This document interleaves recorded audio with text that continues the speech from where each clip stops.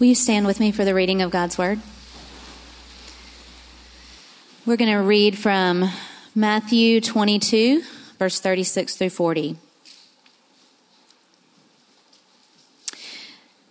Teacher, which command in the law is the greatest? He said to him, love the Lord your God with all your heart, with all your soul, and with all your mind.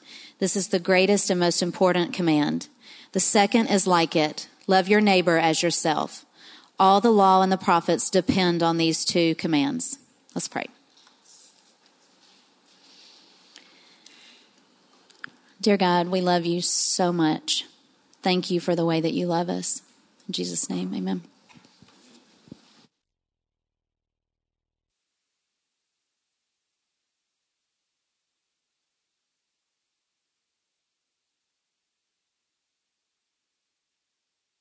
Hard it is to pass a harp and not touch it.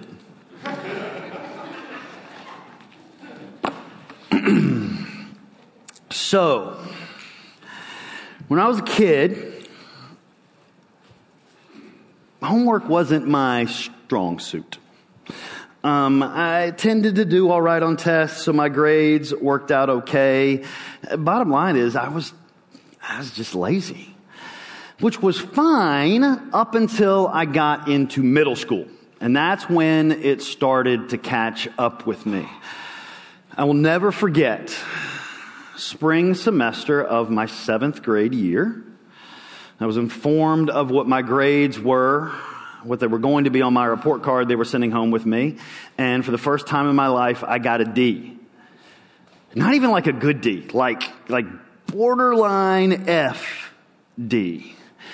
Now, by that point in my life, I'd already heard the not living up to your potential speech 1,000 times. For the most part, it went one ear and out the other. But I recognized that when I brought home that D, things were not going to go well for young David Hanna. So, easy solution. They were sending the report card home with me. All I had to do, straighten the trash. Problem solved, right? Now there's no D. And it worked for about a weekish. At which point my parents said, David, I feel like it's about report card time. We haven't seen yours. Have you gotten it? Well, Dad, I don't know what you're talking about. I don't know when the report cards come out this time around. So they call the school. The school says, well, I'm not exactly sure what happened. We'll mail you a copy. Well, it worked the first time, so I figured probably work this time as well. Each day for the next several days, I rushed home from school, checked the mail before my parents got home. Lo and behold, a couple days later, there's the report card, straight out of the box, straight into the trash. This plan is bulletproof.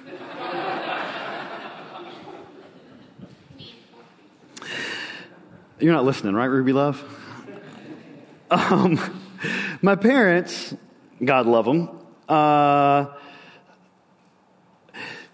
not morons.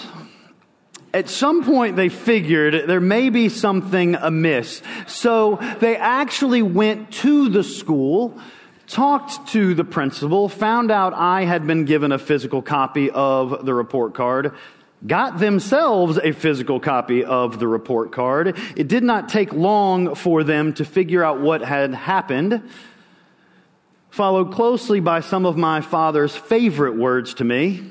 Hannah, what were you thinking?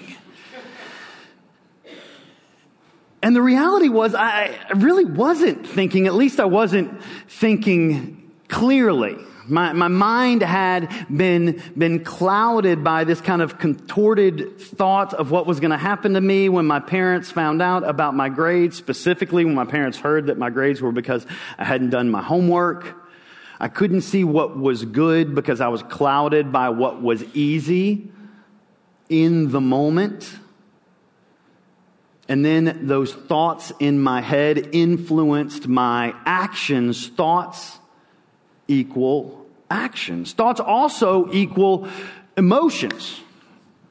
We've all been in that moment. You're in your cubicle at work. You see a couple of the managers in the big boss's office. They're having a meeting. It looks a little sketchy.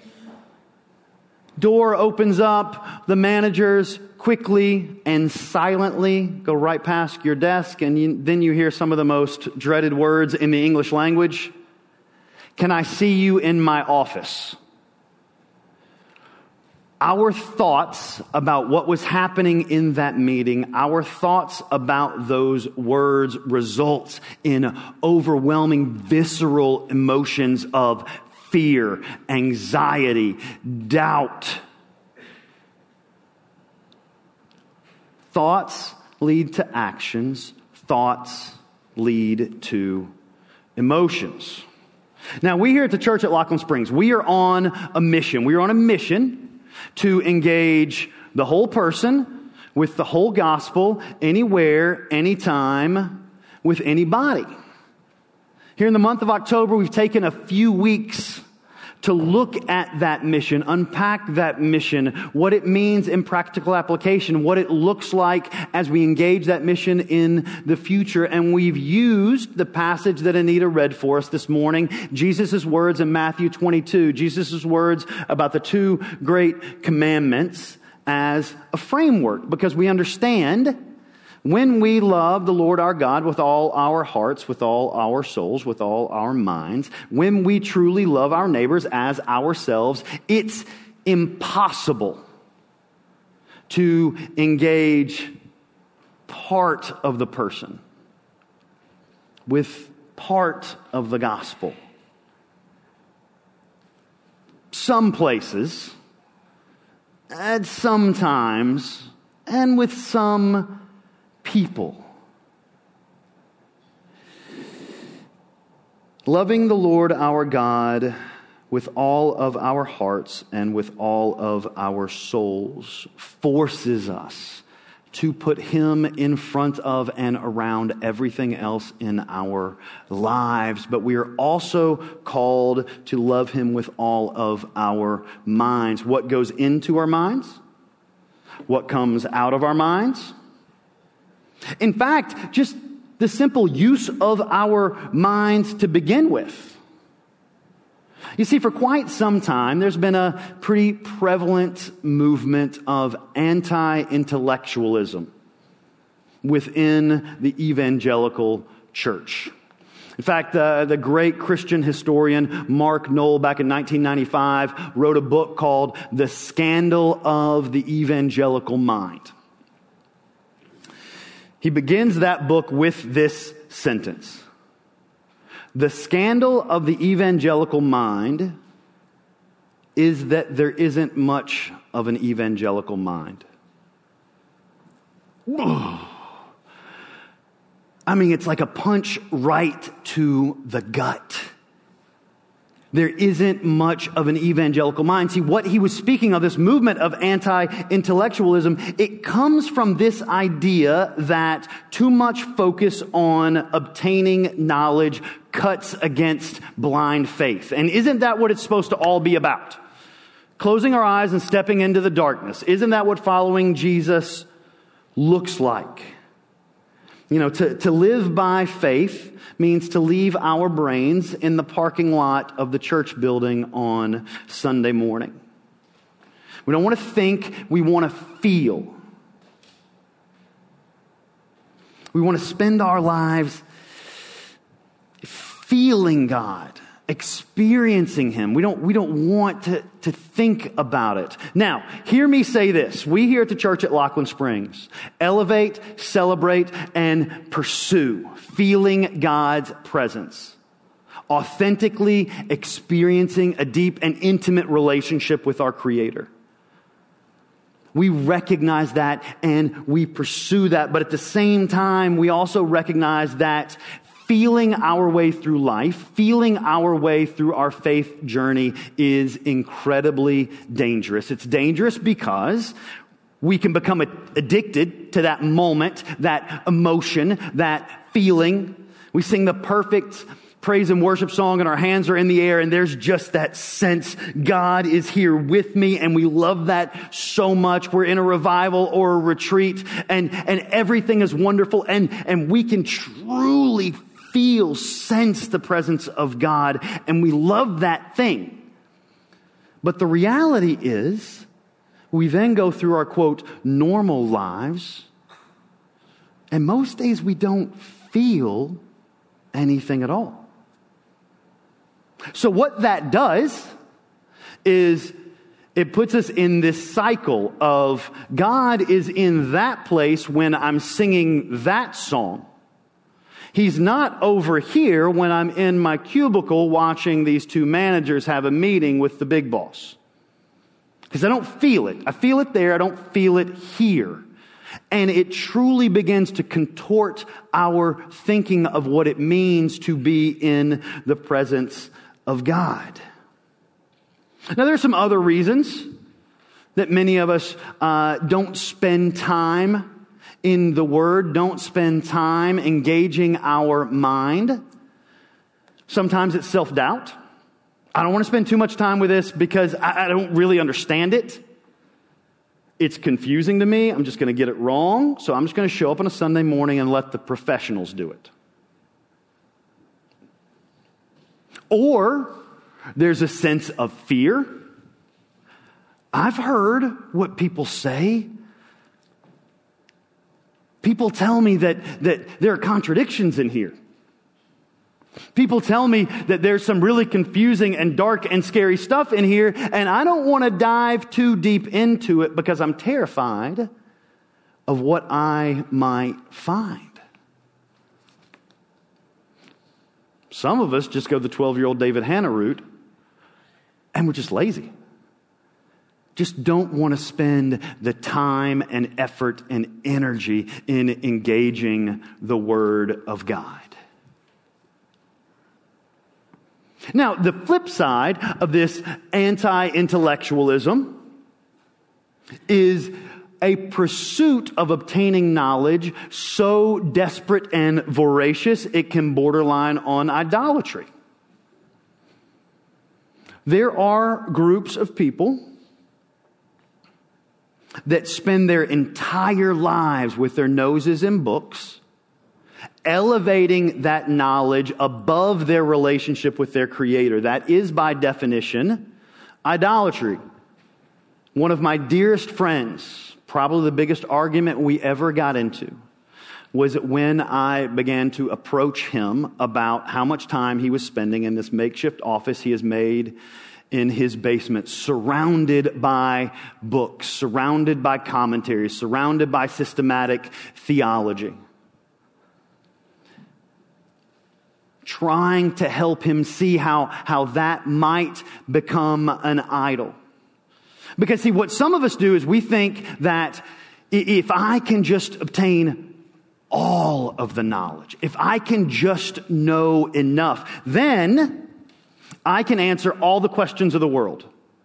All the arguments they throw at me, I've got a response to. As a matter of fact, I will be able to present the gospel so eloquently, so articulately, with such beauty and perfection, an airtight argument, that I will end up debating my friend into heaven. Let me first tell you that is not the way salvation works. Secondly, I want us to recognize that when we do that, we remove the wonder of an omniscient, all-knowing God from the equation.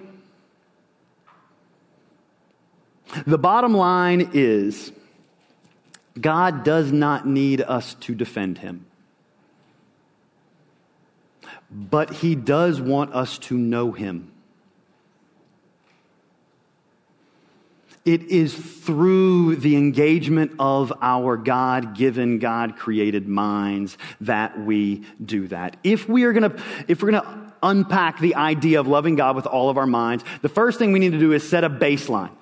What does the Scripture tell us about the human mind, specifically the human mind without God? First of all, it tells us that the mind is futile. That's Romans 1:21. It tells us that the mind is debased, Romans 1:28. It tells us that the mind is deluded, Colossians 3. It tells us that the mind is darkened, Ephesians 4. Futile, debased, deluded, darkened. That's the picture of the human mind without God. Now, all of those verses are found in letters written by the Apostle Paul. In his letter to the church at Rome, Paul also tells us what the mind with God looks like. In Romans chapter 12, first couple of verses. In that 12th chapter, Paul kind of begins the practical application section of his incredibly rich theological work that we know as the letter to the church at Rome. Romans 12:1. God, through Paul, says this. Therefore, now when Paul writes therefore, he's saying, those first 11 chapters that I wrote to you, that is the whole gospel. Because of the gospel, therefore, brothers and sisters, in view of the mercies of God, I urge you to present your bodies as a living sacrifice, holy and pleasing to God. This is your true worship. Do not be conformed to this age, but be transformed by the renewing of your what? Mind, so that you may discern what is the good, pleasing, and perfect will of God.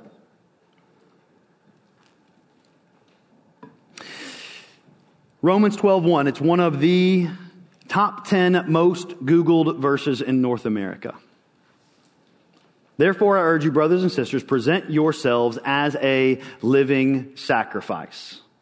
Your whole life, everything you do, present it as a sacrifice to God. This is true worship. Worship is the act of ascribing value and worth and glory to God.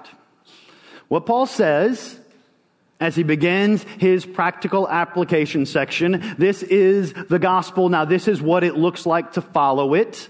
What he says is, everything you do, everything you say is worship. Worship is Sunday morning singing, praying, learning together. Worship is also the way you lead your families. Worship is also your jobs. Worship is also the way you play. Worship is also your relationships. Now, hear what I said there. I did not say you have an opportunity to worship at your job. I said your job is worship. The way you work, the way you lead your families, your relationships, your recreation, they are all acts of ascribing value and worth and glory to your Creator. Present yourself as a living sacrifice. This is true worship. Paul goes on in verse 2. Do not be conformed to this age.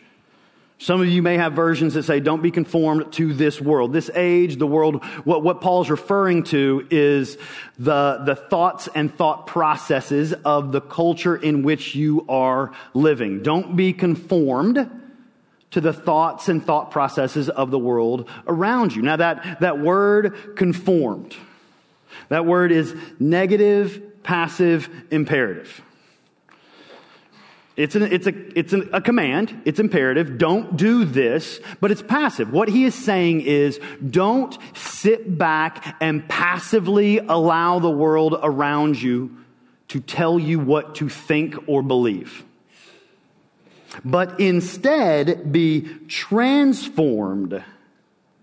Now, that word transformed, it's the exact word in the New Testament that is also translated transfigured.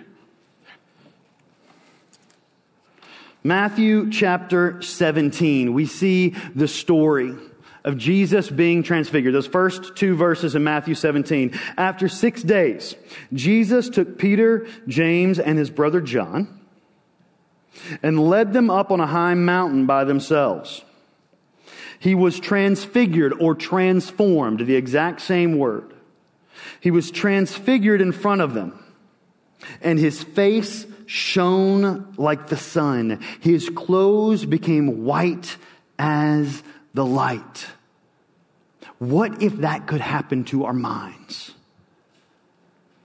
Shining like the sun, white as the light, completely transfigured, transformed. Modern science tells us about neuroplasticity, which is the idea that our minds can be completely rewired. Study after study shows us what smartphones and modern technology is doing to rewire our minds. What if we could rewire it the other way, completely transformed? How does that happen? Be transformed by the renewing of your mind. Also an imperative, also a command, but this one is active and it's continual. It could be translated, don't be conformed to the thought processes of the world, but be transformed, transfigured by the continual, active renewing of your mind. Now, God, through Paul, could have written, be transformed by the continual, active renewing of your emotions. Wherever you were in that place that you felt it, you couldn't help but raise your hands. Continually go back to that place so that you can be transformed. He did not write that. God, through Paul, could have written, be transformed, be transfigured by the continual, active renewing of your actions. Do really good things. Go out and serve. Be transformed by that. He does not. He writes, be transformed. Be made new in your mind, in your thought process, the continual renewing of your mind, because your thoughts are what leads your emotions and what leads your actions. So, that's all well and good. But what does that look like? What does it look like to be continually renewing our minds? There are two incredibly simple areas of focus where we can make this happen. The practical application of following Christ in our lives. The first we hold in our hands this morning. The continual renewing of our minds through the study, reading, learning, and application of Scripture. Paul, in his letter to his protege Timothy, writes what is the most famous passage, the most famous verses about Scripture. 2 Timothy Chapter 3, verse 16, all Scripture is inspired by God. It's profitable for teaching, rebuking, for correcting, and for training in righteousness. All Scripture is inspired by God, not inspired like a work of art would be inspired.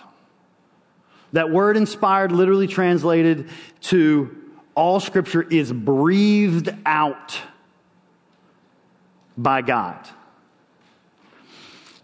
We hold in our hands this morning the very breath of the Creator of the universe. I have asked this question before. I will ask it again. Do we stand half in awe of that as we should be? We can read the mind of God revealed in this book. We have access to knowledge that is unshakably true, that is infinitely valuable. Do we treasure these words? Do we love it? Do we read it? Do we meditate on it? Do we study it in accord with its infinite worth? Are we embarrassed when we see it on our bookshelves collecting dust?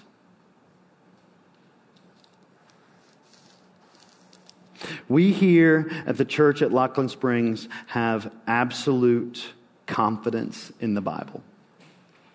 Now, that doesn't mean that we've got the whole thing memorized. That doesn't mean we have the perfect answer to every single question. It doesn't mean sometimes we don't have questions ourselves. What it does mean is that we believe this to be the holy, infallible, all-sufficient word of the Creator of the universe. When we read this book, when we study this book, it changes us. These words, as Paul tells Timothy, are good for teaching, reproof. That's not going to play so well on the podcast.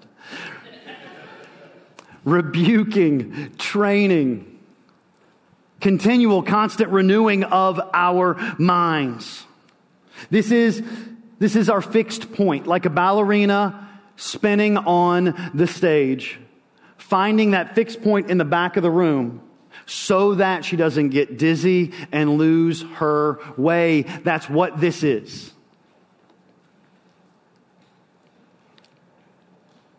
All Scripture is inspired by God. It's profitable for teaching, rebuking, correcting, for training in righteousness. Verse 17. So that the man of God may be complete, equipped for every good work. The constant renewing of our minds through studying Scripture so that we may be complete, whole, full, and equipped to act. Thoughts leading to action. So often we study this book as though we are studying for a test. Hopefully it is multiple choice. Rarely do we study this book so that it might lead to action. This is not theory. This is truth. This is lecture lab. Read it, learn it, immerse yourself in it, and do it. Renewing our minds, loving God with our minds through the study of His God-breathed words, His inspired words, His all-sufficient words. The second way we continually, constantly renew our minds is through prayer. That is personal, intimate communication with God. I want you to think about that for a moment. A, we hold in our hands the very breath of the Creator of the universe. B, every single person in this room has the opportunity and ability to personally, intimately communicate with the Creator of the universe. Think about that. You can talk to God. Now, we get it backwards and confused sometimes because we think prayer is some sort of magic spell that if we say the words in just the right order with just the right inflection, we can make happen whatever we want to happen. We can make the world look like we think it should. Or we think prayer to be similar to a grocery list where we just let God know all the stuff we need from the store of all of His resources.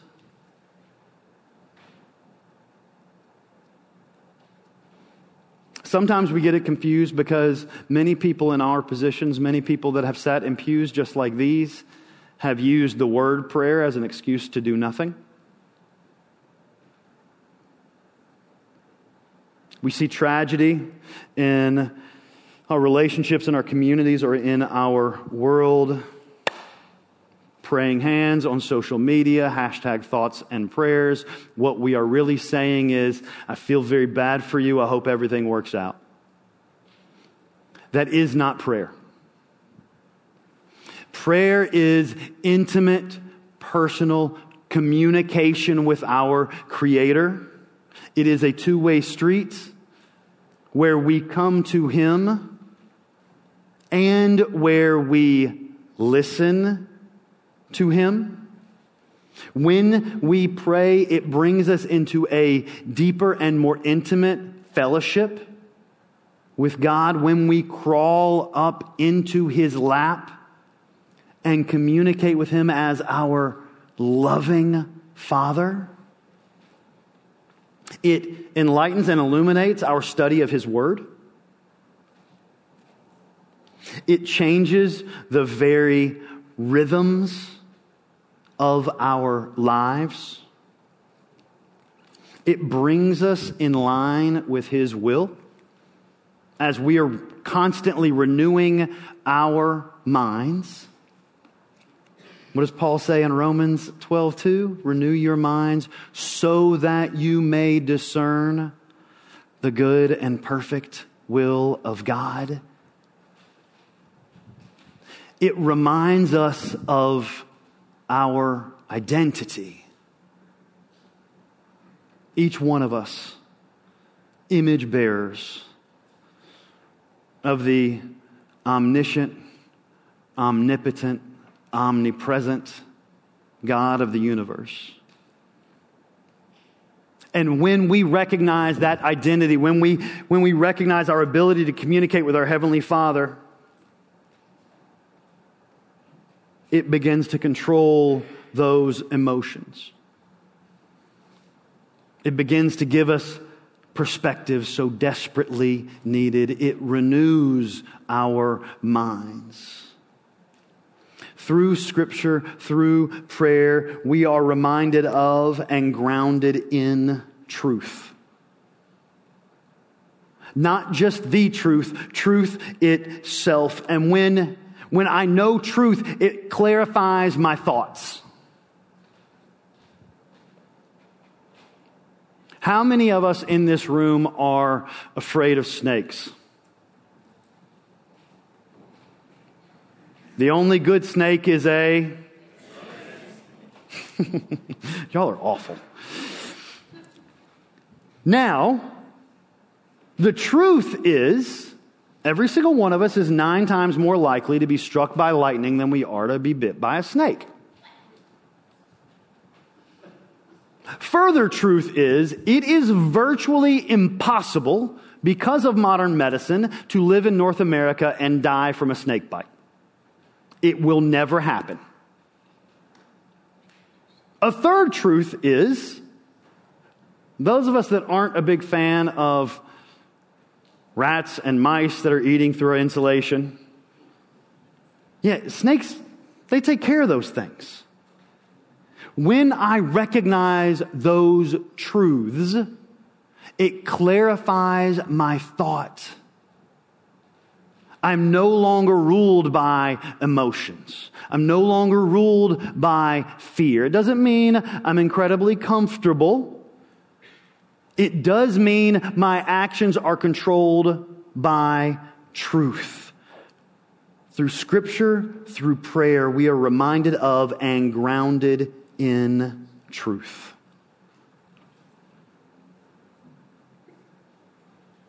We at the church at Laughlin Springs, it is my desperate desire that we are a congregation that is thoughtful, constantly renewing our minds, so that we might be fully aware of God's presence in our lives, in our communities, and so that we may be fully aware of others in our lives, so that we may engage Him, His creation, His people, those created in His image, with our hearts, with our souls, and with our minds. Many of us in this room, at one point or another, have professed to giving our hearts to Jesus. Let me ask you, have you given him your mind?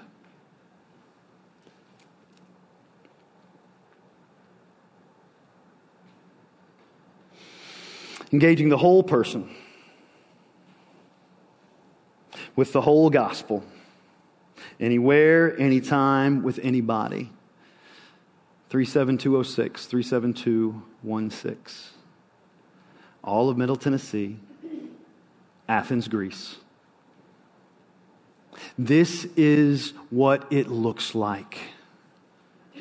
As we go into the next year, we will, as a congregation, love God with our hearts, with our souls, with our minds. We will love our neighbors as ourselves. We will be that neighbor as Jesus described in his parable of the Good Samaritan. We will do it through focus on his word, focus on the scriptures, the book of Psalms. And let me tell you, if you read a psalm every single day, it will change your life. The book of Psalms begins with these words, Psalm 1, 1 and 2. How happy is the one who does not walk in the advice of the wicked, or stand in the pathway with sinners, or sit in the company of mockers. Instead, his delight is in the Lord's instruction, in God's word, and he meditates on it day and night. That word, meditates. In the Old Testament, it does not mean emptying your mind, emptying your thoughts. It could be literally translated, and is translated in other parts of the Old Testament, as devours. Instead, his delight is in devouring the word of God day and night. We will do that here. We will do that in this room on Sunday mornings. We will do that in small groups. We will devour the word of God. We will also commit ourselves, renew our efforts to prayer. Organized, focused, corporate prayer together. Prayer groups that we'll be forming over the next year. We're already seeing it happen as the Holy Spirit is moving people in this room to prayer. These prayer groups will meet regularly. They will not be led by me. They will be led by you. The scripture and the prayer will be the foundation of action in our congregation. James 1:27 tells us that true religion is taking care of the widows and the orphans. We will be that. We will do that through local partners, through international partners, through ministries where we are already working in our community. We will reflect the glory of God into his people.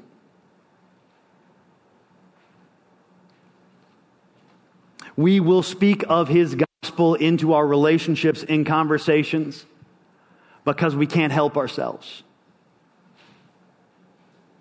We will love the Lord our God with all of our heart, with all of our soul, with all of our mind.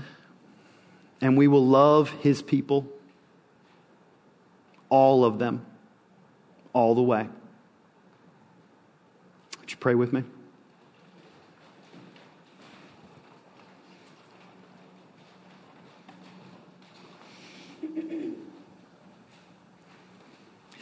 God, we come to you this morning and ask you,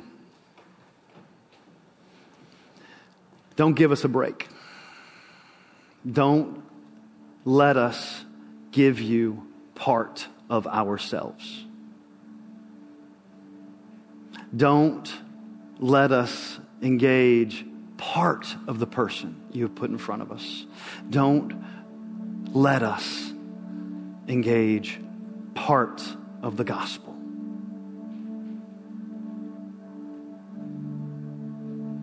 We are grateful beyond words for the sacrifice of your Son that gives us freedom.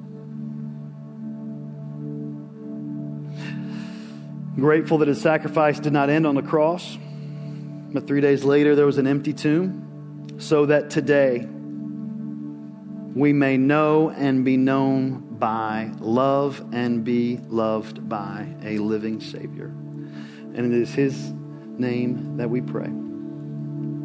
Amen.